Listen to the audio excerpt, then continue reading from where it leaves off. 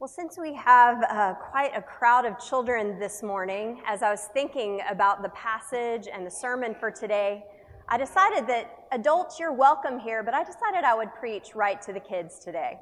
So if you are a child in worship today, this sermon, these words are meant for you. You see, children have been sitting in church for a long time, overhearing sermons that were meant for adults and trying to stay awake. And so today, this sermon that's meant for children, adults are welcome to overhear and try to stay awake. Now, when I was a little girl, I was pretty well behaved. I didn't really get into trouble at school. I didn't get sent to the principal's office. When I was at home, I obeyed my mom and dad during the day for the most part.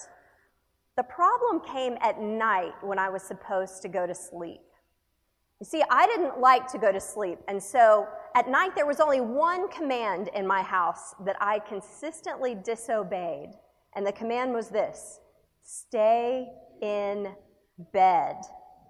So every night at my bedtime, my parents would put me to bed, and they would walk away and go about their business in the house, and within a few minutes I would pop out of bed and go and find them wherever they were, and I would say, I can't sleep, I need a drink of water. So they would put me back to bed. In a few minutes, I would pop up again, and I would say, I can't sleep, it's too dark in my room. And so they would put me back to bed again, and sure enough, in just a few minutes, I would pop up again and say, I can't sleep. There's something scary in my closet. Anybody ever gotten out of bed before when they were supposed to be sleeping? I thought of every excuse. And you probably had some really good excuses before too. But of every excuse that I thought of, there was one excuse that I never used. I never said, I can't sleep because God is talking to me. That is what happened to a boy named Samuel. And he is the hero of our story today. Now, Samuel was already a very special little boy. His mom, whose name was Hannah, before she was a mom, she wanted to have a baby so much. She longed for a baby, and so she prayed to God that he would make her a mom and send her a baby. She asked God and she prayed, and then she made a promise to God. She told God that if God would give her a baby, she would give that child back to God. That when he was very young, she would send him to the temple to live and minister there as a little boy. And so when Samuel was not that much older than many of you, he left his home and he left his parents and he went to live in the temple, which was a little bit like a church for them, only it was even more important. You see, we have lots of churches, don't we? But they only had one temple. And they believed that God lived there. Now they know, just like you and I do, that God is everywhere, but they believed in a very special way that God's concentrated presence was there in that temple. And so when people wanted to meet with God, when they had business to do with God, or they wanted to be close to God, they would go to this place, to this temple. And there were priests who lived there to take care of God's special place and to help people get in touch with God and be close to God through their prayers and giving their gifts to him. And Samuel, can you imagine? He got to live inside that temple, that very special place. Now, when he went there, he went to live with an old priest whose name was Eli. And Eli was so old that his eyesight was starting to go bad. He was starting to be very blind, and so while he was the grown-up and Samuel was the kid, a lot of the time it was Samuel who was helping to take care of Eli. He was being his eyes for him when he could not see. He was fetching things for him and doing things for him that he couldn't do for himself. And Eli had two grown sons who were priests who were supposed to be helping him too, but they were really only interested in helping themselves.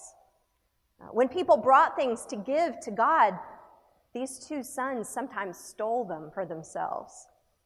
They mistreated God's people, and they weren't there to serve God. They were really just there to serve their own appetites.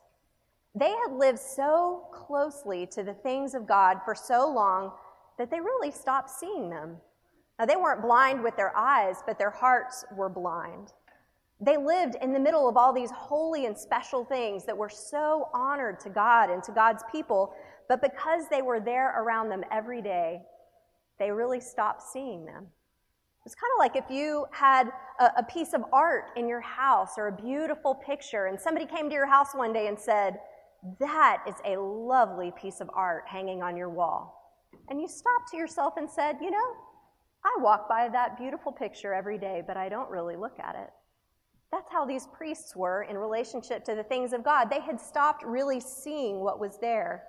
And one of the most special objects in the whole place, in the whole temple, was called the Ark of the Covenant. It was a box where God's people had put their most holy treasures. And they even believed that the presence of God rested on it and went with this box, this ark, everywhere that it went. It was so holy that when they went out into battle to fight, they would put this ark, this box, at the very front, and everyone knew that whatever army had this box with them, this ark, they were to be afraid of them because God's power was with them. It was so holy that one time God's people were carrying it from one place to the next, and they were careful to be very holy and very sacred about how they carried it on these poles, and it started to slip a little bit and lose balance. And somebody reached out to balance it so it wouldn't fall, and they touched it with their bare hands, and they dropped dead right on the spot.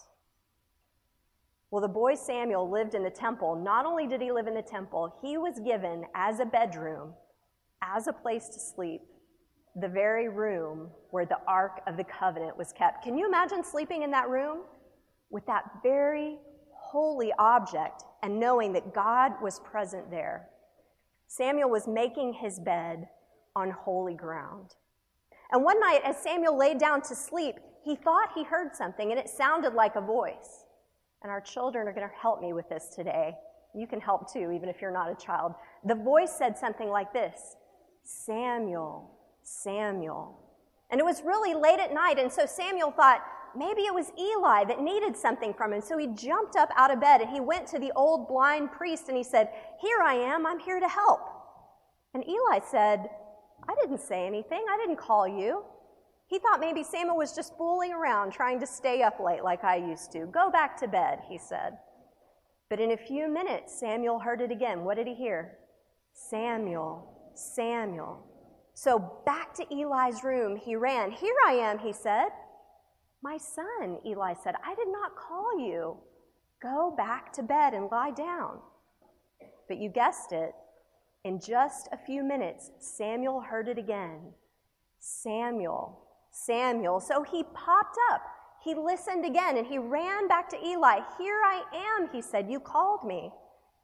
Now, Samuel was just a little boy, and he didn't have a lot of experience yet with God. Eli, on the other hand, had a lot of experience with God, but sometimes grown-ups can have too much experience. They get their spiritual ears all clogged up, and they don't hear from God as well. So Samuel had the clear, open ears to hear from God, but Eli had the experience to know that it was God who was speaking. So he gave Samuel some instructions. He said, "Go lie down, and if you hear that voice again, it's not me calling. It's the Lord. And so what I want you to say is this: 'Speak, Lord, for your servant is listening.'" Sure enough, Samuel went and lay down, and he heard it one more time. Say it with me. What did he hear? "Samuel, Samuel." But this time, instead of running to God, Samuel did what Eli told him to do. He said those words to the Lord: "Speak, Lord, for your servant is listening." And then he got to hear from God, the very voice of the living God, for the very first time. And for the rest of his life, because he listened when he was a boy, Samuel grew up to be a man who heard from God and did what God said. He was a wonderful prophet who helped to lead God's people because he listened to the voice of the Lord. Now listen, when Samuel was small, his mother dedicated him to the Lord. She took him to the priest. She said, I've prayed for this child a long time, and I promised I'd give him back to God and let him serve God. His mom and dad, they loved God. They wanted Samuel to serve and love God. And so his parents said yes to God on Samuel's behalf. But that wasn't enough. Something else had to happen. Samuel had to say yes to God himself. So when Samuel said, "Speak, Lord, for your servant is listening," what he was saying is, yes. Yes, God, I am listening, and I will do what you say. I'm yours. I will do whatever you say. I want you to listen. You are important to God. The living God knows your name, and he knows how to reach out and speak to you in ways that only you can hear, no one else around you. God made you with gifts to use to serve him and love him, and he is going to show you those gifts in different ways. This was a place where Samuel was growing up on holy ground, where the adults were supposed to listen to God, but they weren't listening.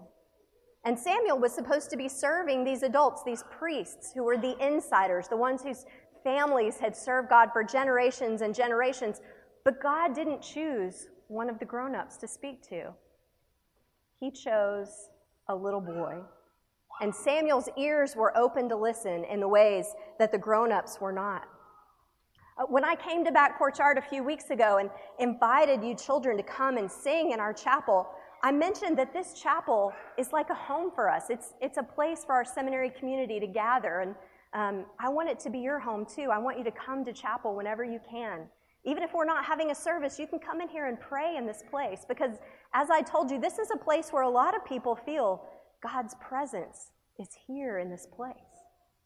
But did you know that some people feel like this whole town is like that? That Wilmore, Kentucky is a place where people come to hear from God and God's presence is here? And some of you have come to this town because your parents are serving the Lord. Someone in your family is serving the Lord. But what I want you to know this morning is this: God doesn't wait for us to grow up. He calls children too. And children can hear from God in ways that their ears are opened. Sometimes adults can't, and you can remind us that God is speaking. And then sometimes adults know that it's God speaking before children do, and just like Eli helped Samuel, they can help children know this is God's voice, this is God's will and call for your life. So no matter how you came to this holy ground, no matter how you showed up here, who in the past has said yes to God on your behalf, God wants your yes. He wants you to know that he loves you, and he knows your name, and he wants to hear from you. Speak, Lord, for your servant is listening. Amen.